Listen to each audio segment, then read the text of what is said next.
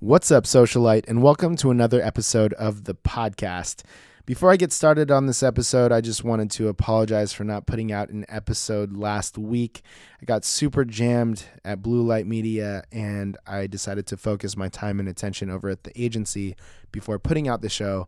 And by the time I got the episode over to Nick, my buddy over at Mike Me Audio, who makes this podcast sound so amazing, did the intro, helps me produce it, the whole thing, it was too late. And we decided that, we'll just wait till this week to release the episode because we wanted to make sure that it was released properly instead of rushed, because you guys definitely deserve the best from us.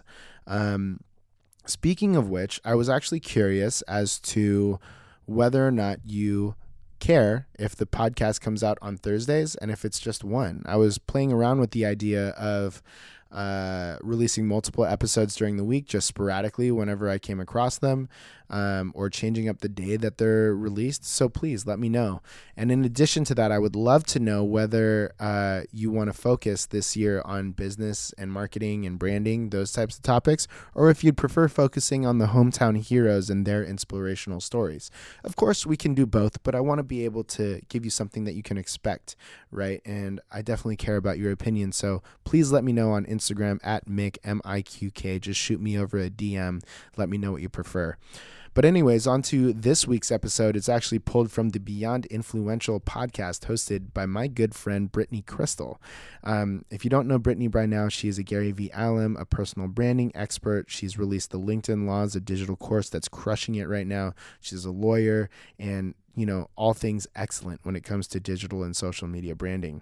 But she had me on her show to talk about the origin stories of Blue Light Media and how that was started.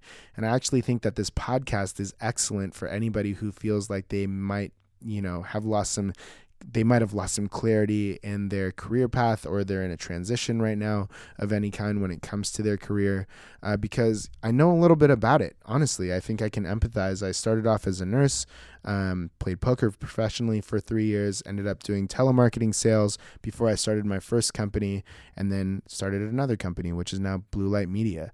So I think there's a lot of value in this episode. I definitely loved being on Brittany's podcast, and it's actually part 1 of 2. The conversation was so long that we had to break it up into 2 episodes. So this is part 1 of 2. Part 2 will be released next week. But before I speak too much, let's get on to the show. Welcome to the podcast by Mikhail Alfon.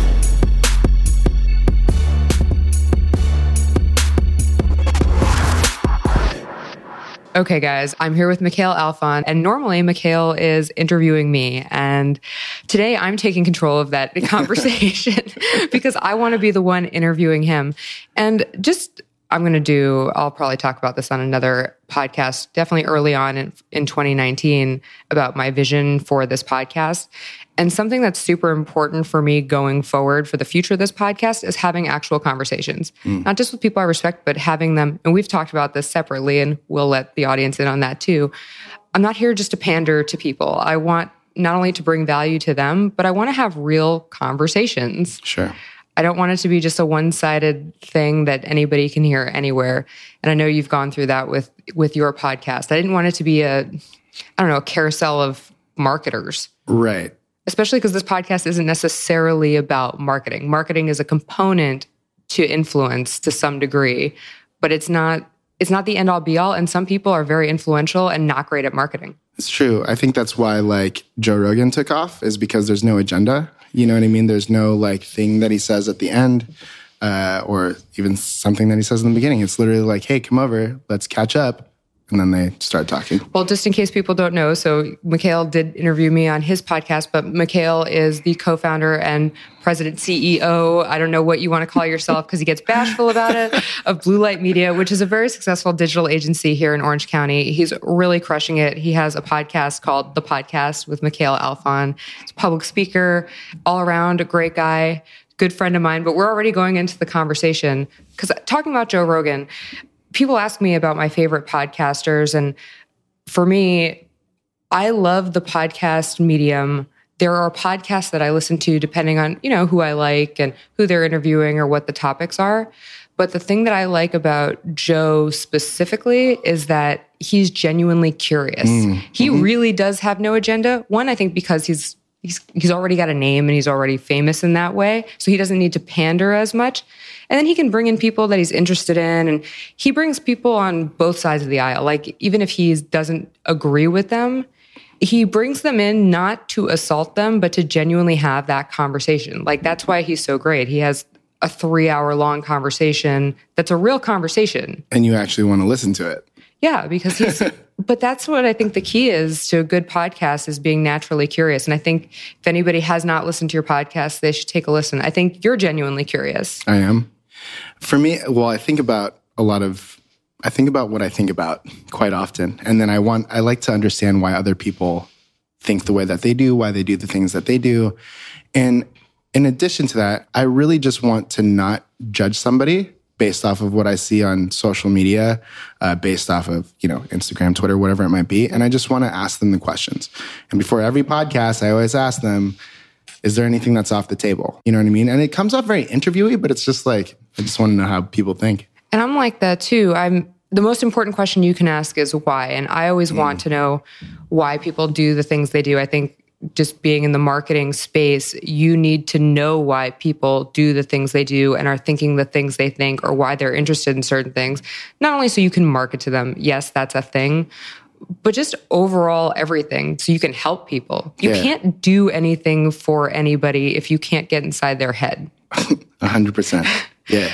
So, I mean, that just makes completely natural sense in that way. I just really love your interview style.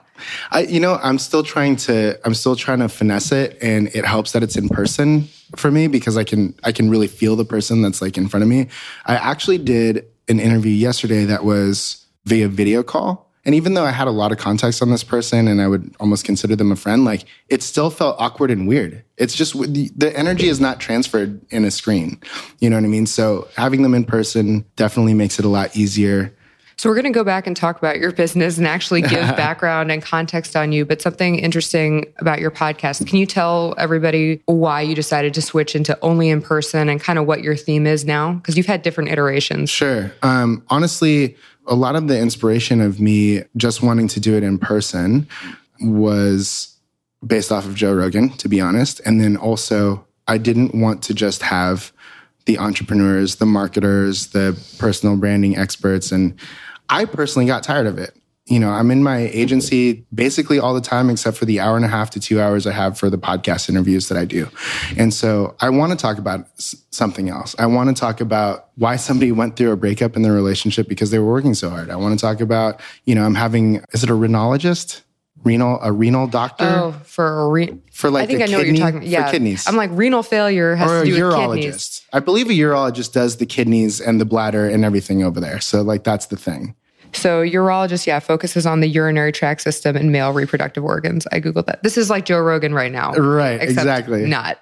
So I'm having him on because, I want to talk about CBD. I want to talk about, all of these different diets that are going around, plant-based versus, animal products. Like, these are things that I'm actually curious about, that I think normal humans are curious about. So I kind of wanted to get away a little bit from like the business stuff and the marketing stuff. It started off 18 months ago almost as a day in the life. And then I just realized that it's hard for me to like wrap that in. And I didn't want to be stuck in a bubble. So I named it The Podcast for 2 reasons. One, I don't know. I thought that it would be okay to just search for The Podcast by Mikhail Alfon. Right? However, the other part of that is like, I got real lazy in trying to figure out a name for it. And I asked you the other day, I was like, what should I name it? Knowing you, I liked how open-ended the podcast was. I mean, it's awful for search because everything's, whatever podcast. But the podcast, I feel like, embodies more of who you are, because I saw you go through a day in the life, and I saw you kind of go through the iterations where, like, I never get tired of talking about business. And when we talk, I don't think we ever get tired of talking to each other about business. But something you said earlier that I'm already bringing it back to is how you don't judge people ahead of time. Like, actually, sometimes I do judge people ahead of time. I 100% do. I see somebody, like, I see their Instagram posts, then I'll look them up on Twitter and do this. I'll judge them honestly, I think everybody does to a certain extent. Well, I think that's the whole thing with personal branding and telling people that you can control that image. Not that you want to necessarily crazily PR yourself, but whether that's attracting or repelling them, you are attracting and repelling people. Right. So you should be conscious of who it is and that that's actually the people you're interested in attracting and repelling. Right. The people that I feel as if I don't like their content, let's not talk about them, their content and how they've branded themselves online. I'm even more curious to interview them because I want to figure out where did this come from? You know what I mean? We've had a bazillion conversations about like the blanket, work harder, the hustle inspirational, porn. The hustle porn, inspirational quotes and stuff like that. And I think that, I mean, it's cool, but it's like, I don't know. I don't understand it anymore. Yeah. I mean, I understand what you're saying with the judgment. And I mean, to some extent, yes, I do prejudge. But for me, I guess judging who I bring on this podcast, it needs to be someone who has a different perspective. Everyone has a different perspective, but there are some people who really don't have the backing on their perspective or just kind of regurgitating the same things other people say. What makes people different is the element that they bring to the table. And if I don't even see that in their content or nobody's vouched for them, and like, I don't want to interview those people. Why would I want, it's like anything. Why would I want to have a conversation with someone I wouldn't ever want to have a conversation with? Sure. Let me change out judging because that sounds really harsh with making conclusions before like actually understanding the context. Prejudging. I'm not judging somebody's character all the time.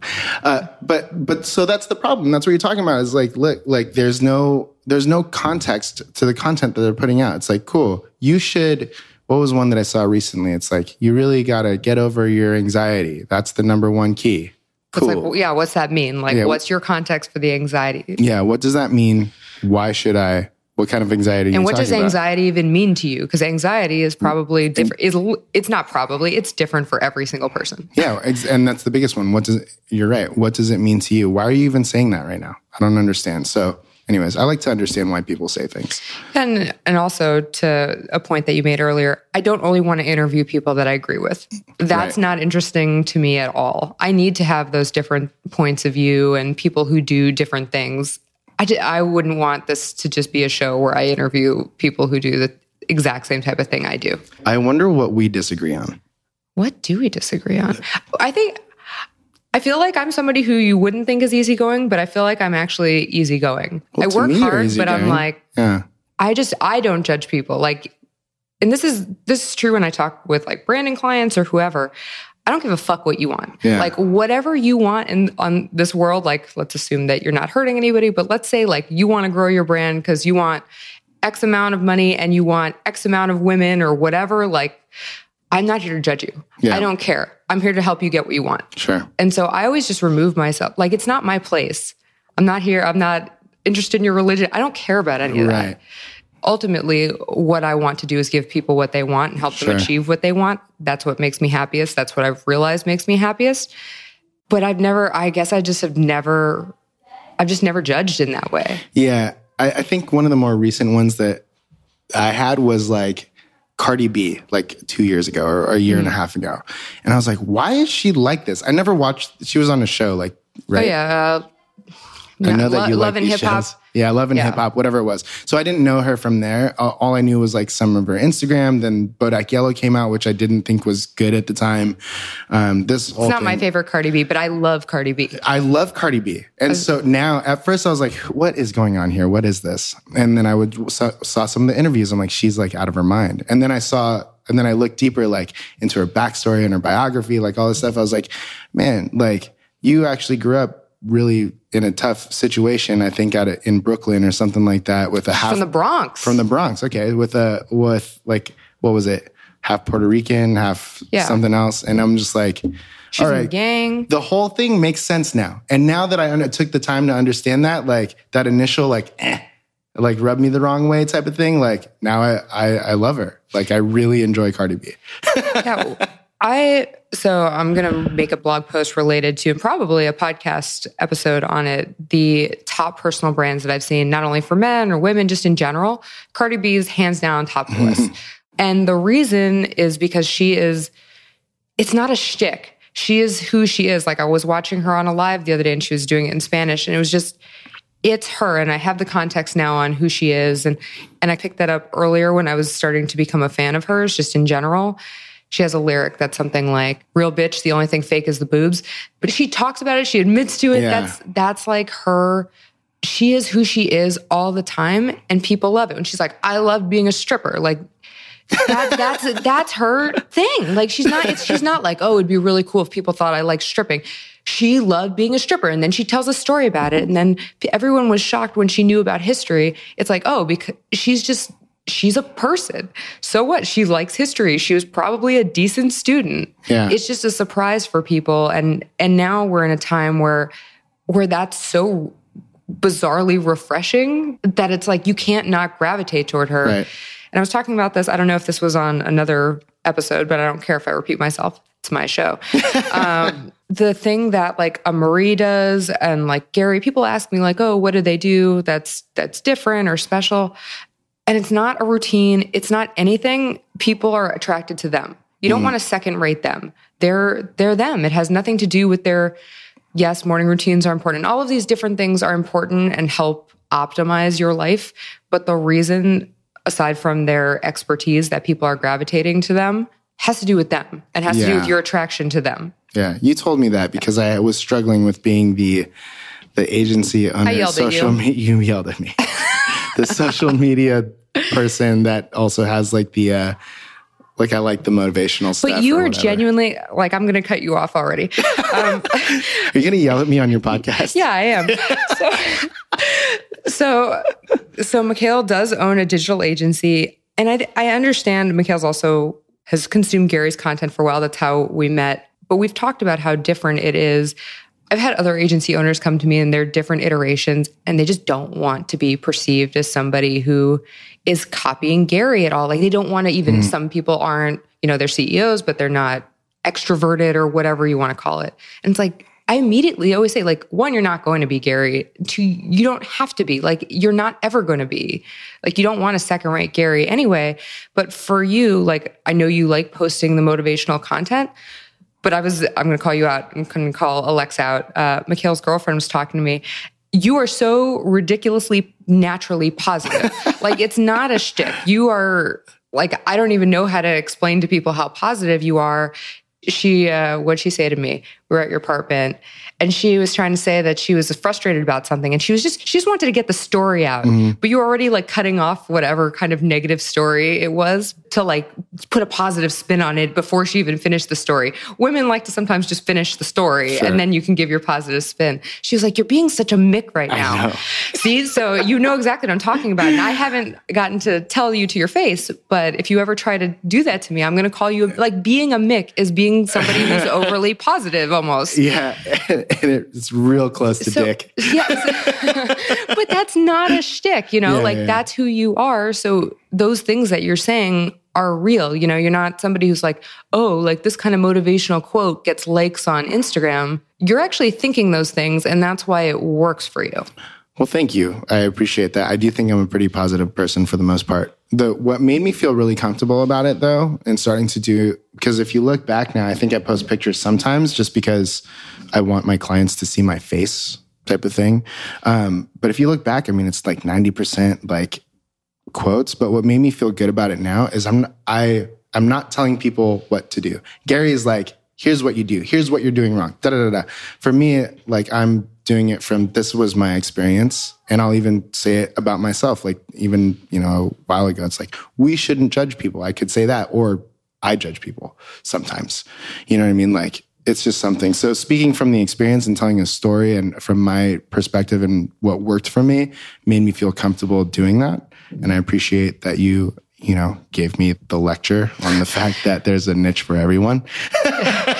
But it's true. And like, I eat my own dog food on that. The stuff I post isn't just random. That's why those people who just post random shit that's supposed to be motivational, why it doesn't work, because they don't live by it. They don't understand it. They haven't lived it at all. Sure. And it maybe works for a few likes, but it doesn't build a career. And the reason you're not in a position right now telling people, what to do, like more of a Gary, is because you're building your thing and that's your story right now.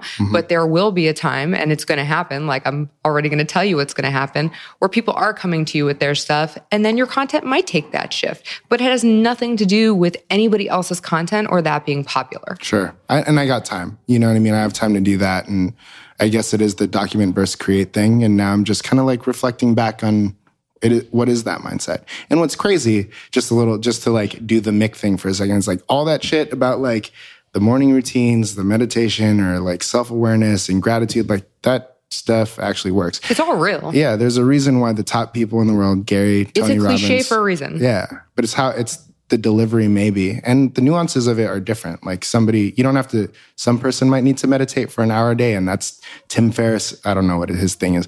An hour a day, like after the ice bath and whatever. And that's how he meditates. Whereas somebody like myself, you know, I go to a crazy spin class or something like that. And that's my meditation. You know what I mean? So all that stuff works. I went on a weird tangent. But that's why there's so many different niches. I was speaking to someone texted me today who is taking my LinkedIn course. And we had a different conversation completely separate. I knew she wasn't into the mindset thing, just in general, like not related to the course, just in general. We had been talking about mindset. And she was like, I don't know, like that's all woo-woo stuff. And I was like, no, it's not. And I explained to her my perspective. And now she sent me a message today and she was like, just like I thought, like I used to think it was bullshit, but this is actually like, I've been in my own way. Like she had a complete change of heart. And I know that feeling because I was ready for that this past year. And that's something I'm going to be talking about a lot more. Sometimes you need to hear it I needed to start hearing it from someone like me. And because there is nobody specifically like, there's no one like either of us, but since there's nobody like you or me saying that kind of thing, I feel like I want to fill that void. I need to fill that void because there are people who need what I have to say. And they're not going to listen to someone who's super woo-woo spiritual, and they're not going to listen to somebody who is super the other direction. Sure. It just doesn't work. And so that's why I do think that there are all these like different spaces. And just real quick, even for my own context, and without giving too much of it away, what is the mindset thing that we're breaking through in your course? So mindset, I'll talk about mindset related to LinkedIn laws. Sure. I think there are mindset issues, I'm going to say up the ass, when it comes to branding yourself. It's not just LinkedIn. You know, the imposter syndrome, the so-and-so says XYZ, I don't know, the progress over perfection with content. All of those different things, people aren't posting content for that reason. People getting in their head about picking a lane and niching down. Everything is mindset shit. It's all mindset shit. Like, at the end of the day, that's... Like, I can tell you, and this is why like the one-on-ones and why like accountability and coaching ends up being super valuable, even though I don't love the terminology for that. But when it's done right by people who actually know what they're doing, because at the end of the day, if I sit down with someone who's all fucked up in the head that has all of these other issues, I can tell you what to do exactly, very specifically for a year's worth of content, grow your brand, you'll get what you want. But if you can't get over that mental barrier that you have, that you're not good enough, or what if somebody does what, or, oh, that video, like it's not perfect, I don't want to put it out, or maybe if you can't do that, you're not going to execute. Yep. And so it's that mental piece. So at least going to try not to bore everyone with talking about my course for God knows how many hours. But there are, throughout the entire course, I put in like mindset moments where I know when I've worked with people, they've had issues. Like I just know at this point, the way you ask people why, I know where people struggle. And so for me, it's easy on my side to be like, no, like you're giving me excuses. I don't give a fuck. Like you have to do this and you have to do this now. Right. So I can do that. Now, in terms of my own mindset work, it is work. Like I've been reading a ton more, and this interview is not supposed to be about me. But See, it's magic. I just do the thing. I've been reading a ton more, and like for me, money mindset this year is a big thing. I can help people with branding mindset, and I can help them with money and business mindset and all of these different things. But in order, just like you said, like it's posting content that you understand. In order for me to be in a position to give the advice, I need to eat my own dog food too. We should talk about your business and how you got into your business, because you're advising clients and businesses and you're responsible for a big portion of budget, and people trust you. And I want to know, you just made a face. It's going to be, I hope none of your clients are listening to this. But I want to hear how you've been eating your own dog food in terms of what you do, what Blue Light's doing, and then what you're offering clients and how that works. Yeah. So back me up. Sure. Give background on how I want people to hear about you. Mick has a super interesting story, but without going down too much of a rabbit hole, how did you get to starting a digital agency? I think I have a 3-minute version somewhere. In my early 20s, I was a nurse. I was an LVN, LPN for anybody not in California. I went through some stuff with my family. Some things happened to me. I ended up losing my nursing license because of the identity theft that I had to deal with at the time. I ended up playing poker for 3.5, 4 years almost professionally and running some home games in Orange County, that whole thing. And that's actually where I believe I learned most of my business skills. And then when I didn't want to do that anymore, I started working at a local SEO firm, but it was really a boiler room, very similar to like Wolf of Wall Street, the movie The Boiler Room. I recently just realized that like the movie The Boiler Room is actually my life, which is kind of crazy. And then when I made the decision that I didn't want to work at that company anymore because they weren't providing anything for their clients. And this was in 2014. And I was like, you know what? I'm going to start a social media marketing company. This was popping up a little bit more. And I started getting really into marketing because just dealing with talking to hundreds of businesses every month, whatever it was, I was curious about it. So I started learning about it. And I was like, dude, I could do this. I could just load up a bunch of content into Hootsuite and book these clients in for $200 to $700 a month, get 25 of those clients and just let it run and I'll be rich. And it didn't go that way at all. Believe it or not, it didn't go that way. What I didn't realize and what I didn't know at the time was the whole idea of content creation. You know what I mean? Like, cool, it's easy to say, I'll load up a bunch of this content, but who's creating it? Anyways, later on in that year, it was like the last week of November that year, I was fired from that company because, I started my business while I was still working. I did the whole thing. Gary has in his books, like, just go to work 9 to 5, then work till 1 in the morning. And not everyone loves that. Or sometimes you sign legal things or whatnot. Yeah. Luckily, California is really nice about it. But my point is like when I was starting, I worked at a different company. And then, when I got home, I stopped going to the gym because I wanted to work on this thing. I was like, shit, I learned how to make a website. I learned about, business Facebook and all this stuff. And I spent a long time doing that in the first couple months. But in November of that year, I was fired from the business because I had like a quote unquote competing business. And I had to start it with like no money. I had enough money to make rent that month. I had a couple prospects or whatever. And then, I was booking deals at like $600 total to build a Squarespace website, do 3 months of marketing or like social media marketing and do a photo shoot. $600 for that. Wow. Yeah, at the time. And, things have obviously changed since then. But yeah, that's where it started. So I want to backtrack a little and then we'll get to that point again.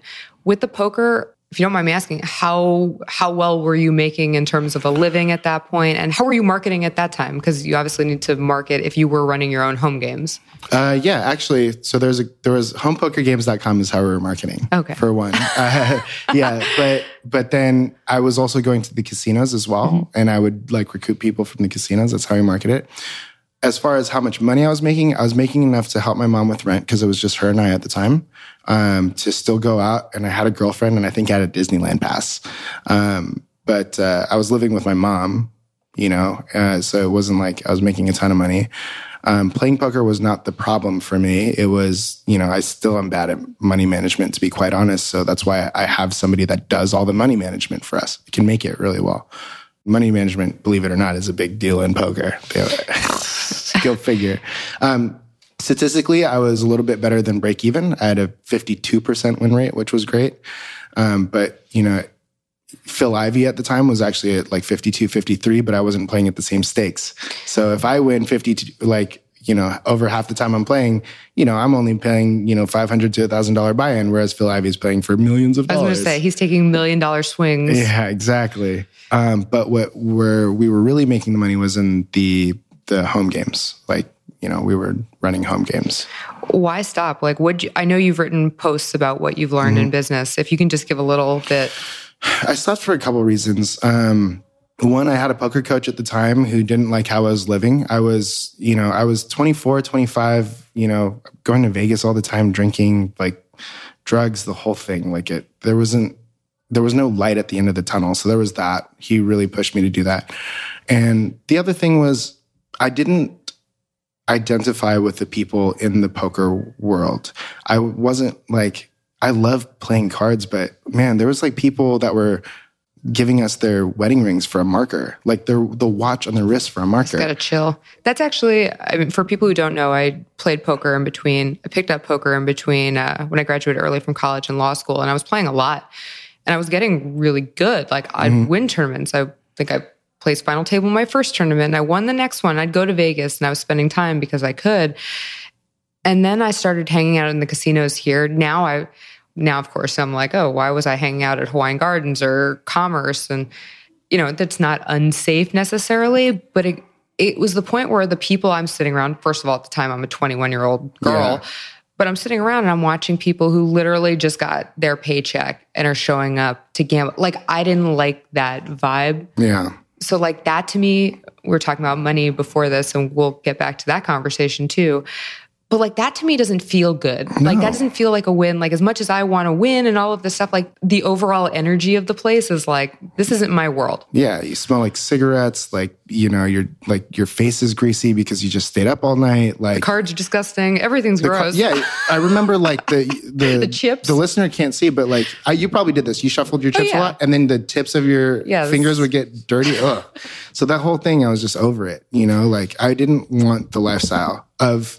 Actually, I take that back. I wanted the lifestyle of a poker player because nobody could tell me where to go, when to be, like this whole thing. I think that's where I got the entrepreneurial bug, so to speak. But I didn't want it to be in poker. You know what I mean? I mean, it's the same thing. Like, I want you to talk about what you've learned, but you have to be patient. You have to be willing to grind. You have to be able to withstand hits. Like most of those guys, like the Phil Ivies of the world, have been broke. Yeah. Like they've lost everything. Yeah. But you need to be willing. You need to have the stomach to take that in order to win big. 100%. And there's a couple things. I think some key things that I've learned is obviously like paying attention to people and anticipating what they're going to do based off of past actions. So pattern recognition, right? So that obviously applies in marketing. So that was one thing that was really important. That's helped me a lot with sales as well. And, managing people in general, because I have a team of people that I manage. So that was one thing. And the other thing was one of my poker mentors at the time, his name's Paul. Shout out to Paul if you ever listen to this. This will always stick with me. He just said, no matter whether or not you win or lose, it should all feel the same. And if it doesn't, you're doing something wrong.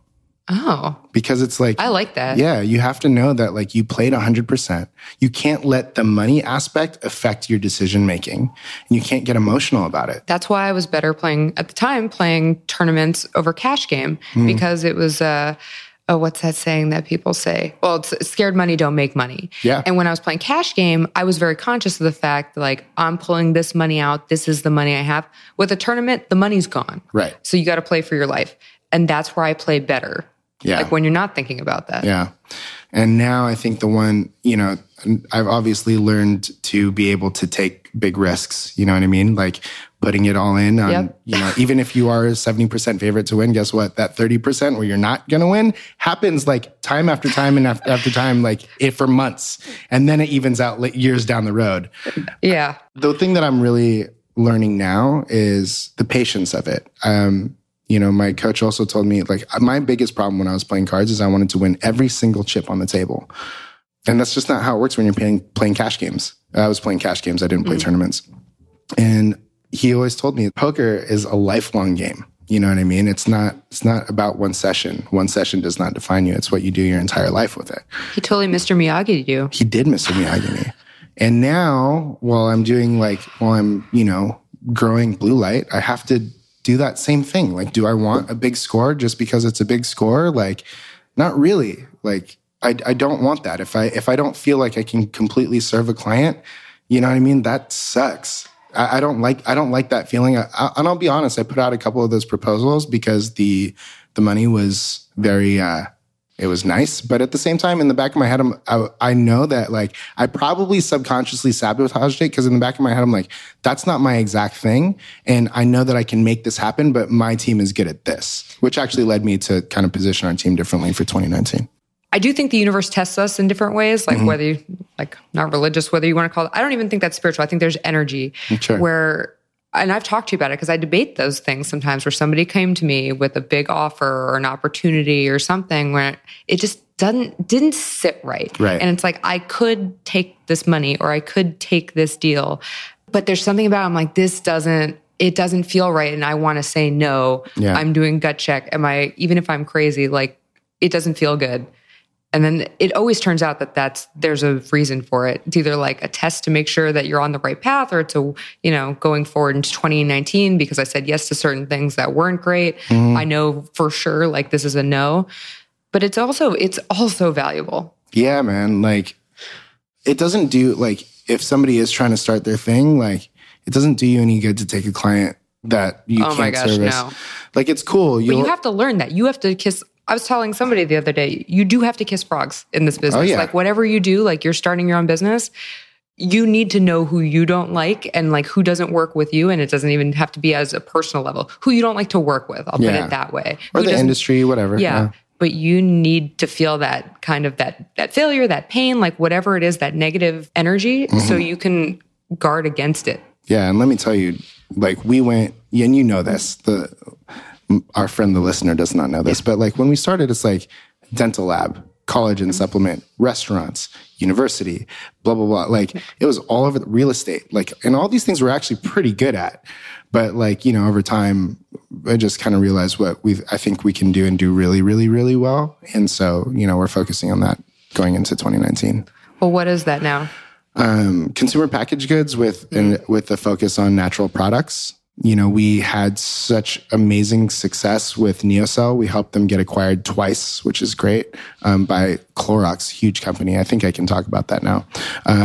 They even mentioned how their branding and marketing on social media was the thing that was one of their deciding factors. So I'm super proud of that. Natural Product Expo West and New Hope named NeoCell one of the top 15 brands killing it on social media. And awesome.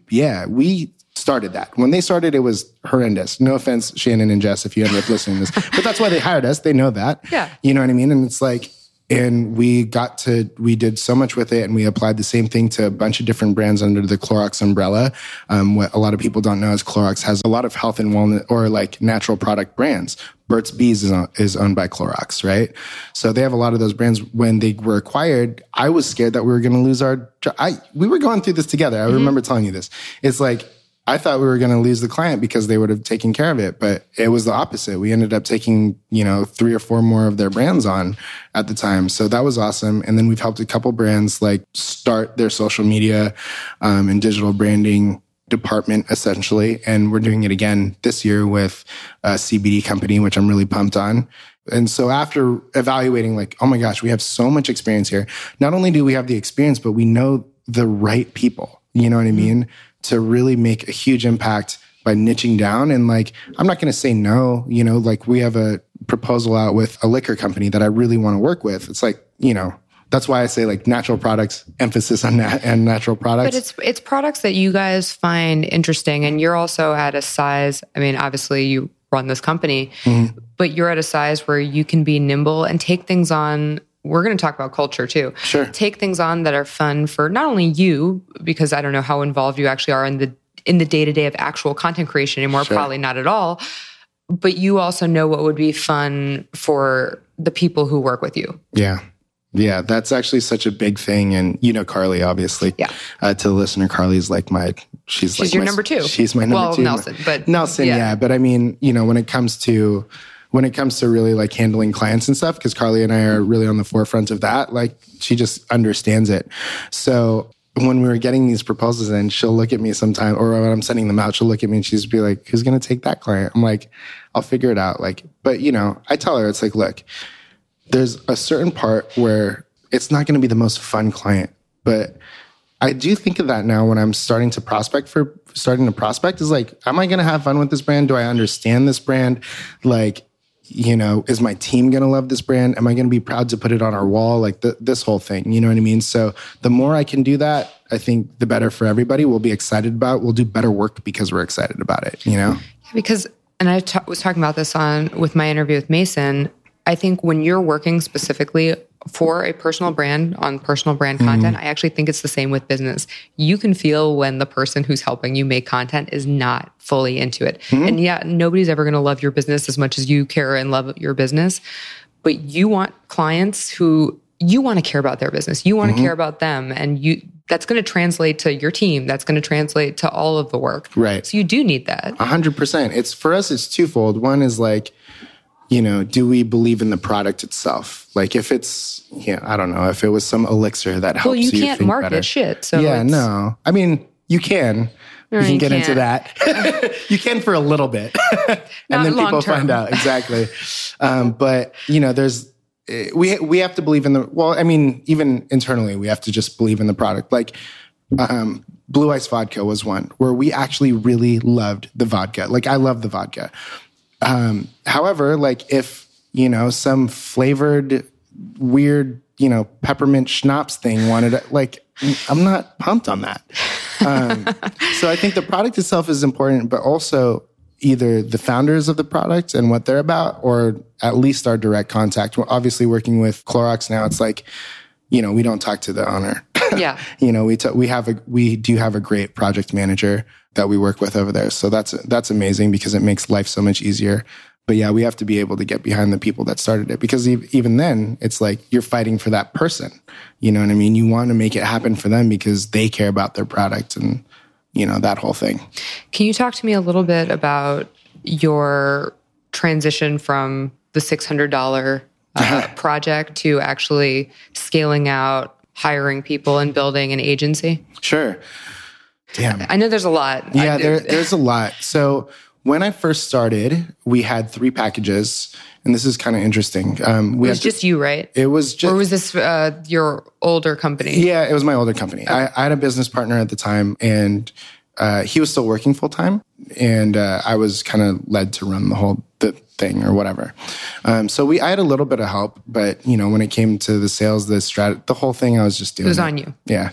Anyway, so we had 3 packages, and I believe they were $500 a month, $700 a month, and $1,000 a month. And that was for social media stuff. The one that was $1,000 a month, I don't really remember the 5 and 7 anymore, but the one that was $1,000 a month, like it had $100 worth of ad spend in it and like 2 blog posts, that sort of thing. And I had it there. I had never really written a blog. I was going to say, had you ever done an ad spend at that point? Yes. I actually, before all of that, like I actually took on a bunch of free clients and I spent my own money to test their ads. And they even said like, why aren't you just doing it with like our money? I was like, because I don't know what I'm doing. Like I would tell them, I don't know what's going to happen. My benefit from this is I'm learning, and yours is that you're getting this marketing for free. So you did start free. You started with free work initially. Less than free. I paid. You were in the red. Yeah, I paid to work with them because I was doing the ads and everything. So there was that. And Facebook ads was so different back then too. Like it was like you could boost a post on your personal page. I don't know if you remember this. I mean, then it started a lot anymore. Yeah, exactly. So it's crazy. You can't do that anymore. So anyways, what I did was there was some things that I hadn't executed on personally myself. And like there was 2 blog posts. I hadn't really written a blog or anything like that. I mean, I know how to write, but I hadn't really written a blog. But what I always ended up doing, and what I still do to this day, is like reverse networking is what I like to call it. And it's understanding that Brittany is really, really good at personal branding, brand positioning, LinkedIn, So I now have Brittany in my Rolodex. And if a client says to me like, oh, we need this too, it's like, I know exactly who to go to for that. And then it's kind of under this umbrella of it passing through me type of thing. Mm-hmm. And you've actually kind of experienced how this almost happened a couple times with us. And so that's what I prepared myself with when I was offering these products that I didn't, have like big case studies on. You knew that you could refer or find somebody to fill that need. I knew that I had the person because I had built a relationship with them, whatever it might be. And then actually like being able to get that first one, it was just a lot of trial and error. I think the biggest package I had at the time was $700 a month because that's what I had outlined and proposed. And I had that structure there. But then somebody else asked us to do work. It was actually a dental lab of all things. And that was the first big jump from like under $1,000. And I literally just gave a number that I felt comfortable with. And it was $2,500 a month.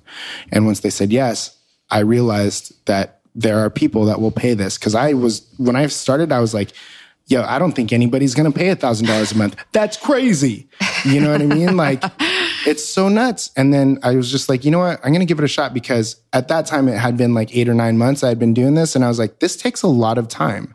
I need to be able to grow this. And then I thought to myself, these blogs are costing me $125 per blog, not to mention the $600 that the $600 that I'm going to use for the photographer, blah, blah, blah, not to mention this. And then I need to make like a margin on it. So I just went with 50%, not really knowing that was standard.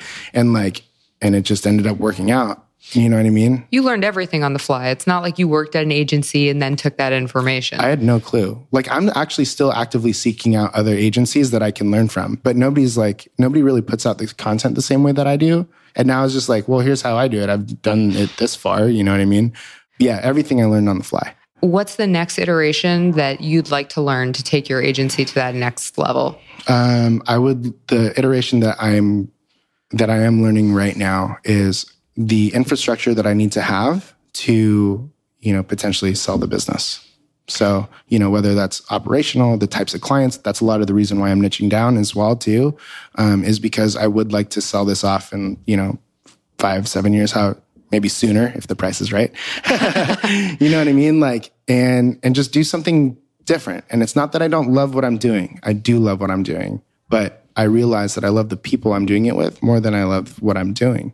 You know what I mean? I would love to start a company with Nelson, with Carly, with the whole people, because now I know that I could start a product of some sort, and I have Nelson to create all the content. I have Carly to do all the, the design and branding and whatever, and the influencer marketing. I had me for the strategy and making sure that there's always money in there and the whole thing. I had the team to really launch a lot of different things. You know what I mean? So, and I mean, that's fascinating. And I remember giving you the advice early on about ride or dies. It's essential. Mm-hmm. Like, now as I'm starting to hire people and build it out, I keep that in mind. I know nobody will love my business as much as I do, but I also know that I can probably get close and give them what they want in the role that suits them best, so they do feel part of it. Like, even if I didn't have, you can obviously give equity and then people care, but they actually still won't care as much as you do, by the way, listener. I think that's true. Actually, it's 100% true. If because it's not something that they started, you know what I'm saying? There is a difference. And now, after, I guess, this past, not even year, I can even say 6 months, 3 months since I built a product on its own, I know I've never felt that feeling before. Yeah. Even in any capacity, even just consulting, even though that was my business, the creation of something, it feels next level, which I understand now is why it's such a high for people. Yeah. I can't explain it to anybody. It is crazy. It is like they say it's your baby, it's your child. Yeah. It's actually absolutely true. I mean, and it's not easy. We don't have kids, but no. Well, it's as close as you can get to having a child without having a child. First of all, Nelson's older than me. Oh, he has kids. He has kids. But I feel like if I was going to get any training for raising a family, it would definitely be this right now. Oh, totally. You know what I mean? I have to make sure that put them that there's clients on the table. You know what I mean? So you do. You care a lot about them, but I think that has to go. That goes with hiring. So I do want to talk, because you do have such a core group of solid, good people. I love them all. Everyone I've met, you attract great people. How did you find these people and the skill sets? So Nelson and I, we met. So Nelson, to the listeners, my co-founder of Blue Light Media, and we met through the old company through my partner at the time. He and I hit it off. I mean, for one, we were both into music. We were both into boxing. And I remember the old days, it was just him and me that were working on the clients, and we would Google Hangout or whatever. We weren't even talking. It was just it was like our virtual office together. So I met him through my old business partner, and he was supposed to be a business partner in the last one too, and it never happened. So I wanted to make sure that happened in this one, obviously. And so did he, so that's how I met Nelson. Hannah, I met on Twitter, and that was the copywriter that I was talking about. I had built a relationship with her via direct messages and whatever, just asking about her rates and looking at her work, and then just kind of engaging. like a normal human being. You know what I mean? Not weird. But I met her on Twitter, and then I hired her from there. First project, and then after that, you know, when she moved out here, we hired her full time. Carly is the interesting one. We interviewed 6 or 7 people or something like that at the old company, and at my first company, I'll call it that. At my first company, and she was last on my list. I was like, no, there's no way. I mean, she was sick when she came to the interview. I mean, she tells me now that she had a fucking attitude that day because she was just like super sick or whatever it was. But she was last on my list. That's it. But what happened was we had called 2 or 3 people that didn't pick up the phone, and we needed somebody to start the next day, the next week. And she picked up the phone, and so we were like, yeah. And then the other ones called back, and then, you know, luckily my partner at the time stuck to his word and was just like, we actually just gave the position away. Sorry, like whatever. And dude, from like the first 2 weeks she was there, it was just on fire. I was like, I'm an idiot. I mean, it's so funny to hear having the context that I have for you and Carly and how I know you feel about her and how you guys work together. It's so crazy that that connection didn't happen instantaneously. Yeah, no, she's one of my best friends now. I mean, I guess she's maybe a little bit shy on the upfront. So maybe that's where that was. And I was in the position of power at the time. Whatever. I hate these things, CEO, president, whatever. So I could understand why she wasn't like 100 in that spot. Sophia is, she hit me up on Instagram, actually. I think I had automation running and it like tapped on like the location she was on. And then she started following me and liked the content that I was putting out because it was all positive stuff. And then she ended up doing a school project on me at the time, which was weird. And then she interned for me. And then now she works with us, and she's, you know, part of the family and probably definitely the best dressed person at Blue Light. Followed very closely by Tim, who I've known for 25-ish years. And he hit me up. He saw what we were doing.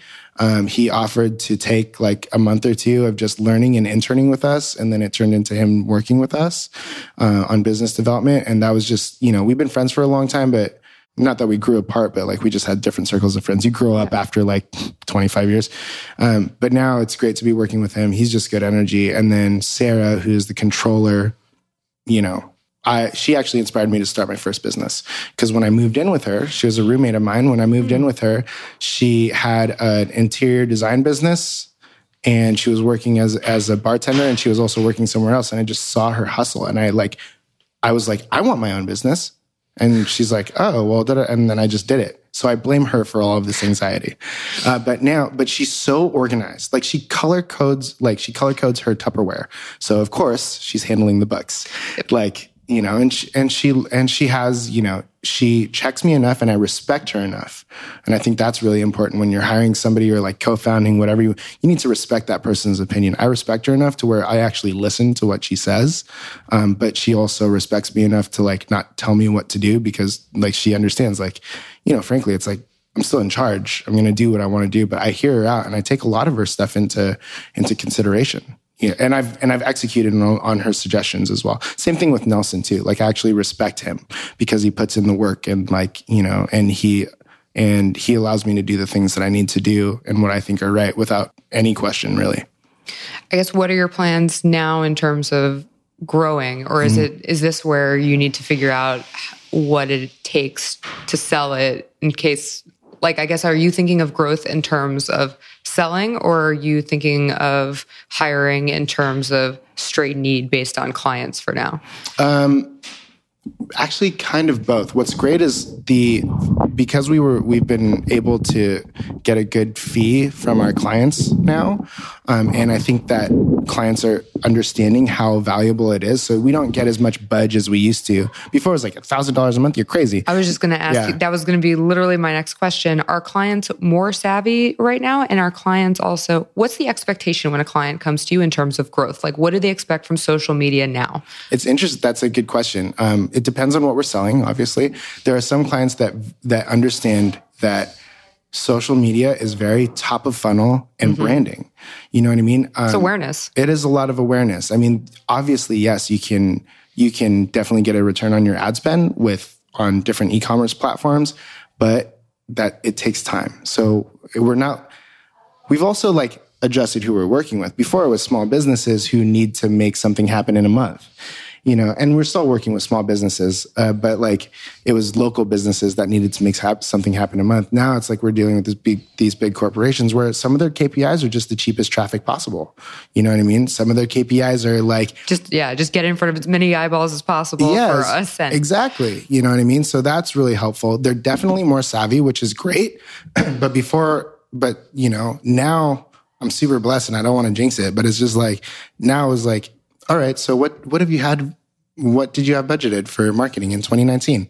I don't know. I haven't really thought that far. It's like, bro, you're a business owner. Like I'm just trying to figure out what I'm trying to do for you, but whatever. So it went from that. And now there's some of these conversations where they're like, we have $250,000 budgeted for this in 2019. It's like, great. That's awesome. Now I can actually tell you what I can do for you. If you tell me that I don't know, like I'm shooting in the dark and I'm just like, well, how much does it cost? It's like, how much do I want it to cost or how much does it cost? Like, I don't know. But at that budget, what they do want is cheap eyeballs. Like they're not asking you, are they asking you for an influencer campaign? Yeah, sometimes it is an influencer campaign. Let me think of one specifically.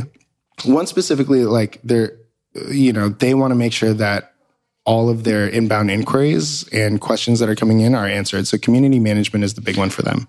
You know what I mean? They understand that it is very much a communication platform. And in my opinion, since it's a little bit more difficult to get 100,000 followers, I don't even think brands care about that anymore. To be honest, I think they're more concerned that their image looks good, that the messaging is good, you know what I mean? And that it is used as a communication platform and more of like an internal, like repeat customer marketing thing than it is like 100,000 followers and a blue check mark. Well, that blows my mind because that's where they should be. Their head should be in especially the customer service. The worst is when you have a negative experience with a company, any kind of brand, and you reach out and they have no clue what's going on. You don't get served. You don't get help. It's just agitating. And it feels like there's no structure there. And it's like, I don't even want to deal with a company, even if I liked whatever the product was, but something went wrong. If they can't handle that, like that, even in my head, I'm like, those people aren't going to be in business much longer if that's the case. Yeah. And I think, to answer your question about the cheap eyeballs, the bigger brands, yes, I think that's their biggest thing is they want to see that the traffic is targeted, but it's not super crazy. It's not like they're looking to make $10 on every dollar they spend or something like that. We'll get that every so often, but for the most part, it's a branding play. And those are the people that we want to work with. And in fact, the reports that come back, you would think that it's like, what is our conversion rate? You know what I mean? What's our click-through rate? It's like, dude, they're still actually counting CPM and they're still like, that's the thing. And they are looking for maybe ad recall, share of voice, those types of things. Like they want to get the biggest share of voice possible for the amount of money that they're spending. But, it's not like hard conversions or anything like that. Do you find it at all less fulfilling to be working with a large business or a large corporation versus small business owners? Yeah. It takes the fun out of it. I love starting things, I realized. And that's why, it's one of the things that I kind of wanted to focus on in this year was working on startup brands, because a lot of these brands, especially in natural products, they have tons of funding. You know what I mean? Like it's a hot space right now. Yeah, exactly. Like one of the companies that we were working with was funded $3 million on an idea. And, the bad news is it's $3 million broken up into $600,000, like over, $600,000 increments. But it's like, they're getting a lot of money to do this and they need somebody like us to start everything. And I'm not just saying start like on the branding aspect, but it's like, we need somebody to set up our email service provider and the website properly and this, and make sure that everything's functioning and making sure Google Analytics is this. And our Facebook ads account is this. It's like, yo, I'm your dude. You know what I mean? Because I had to do it for myself.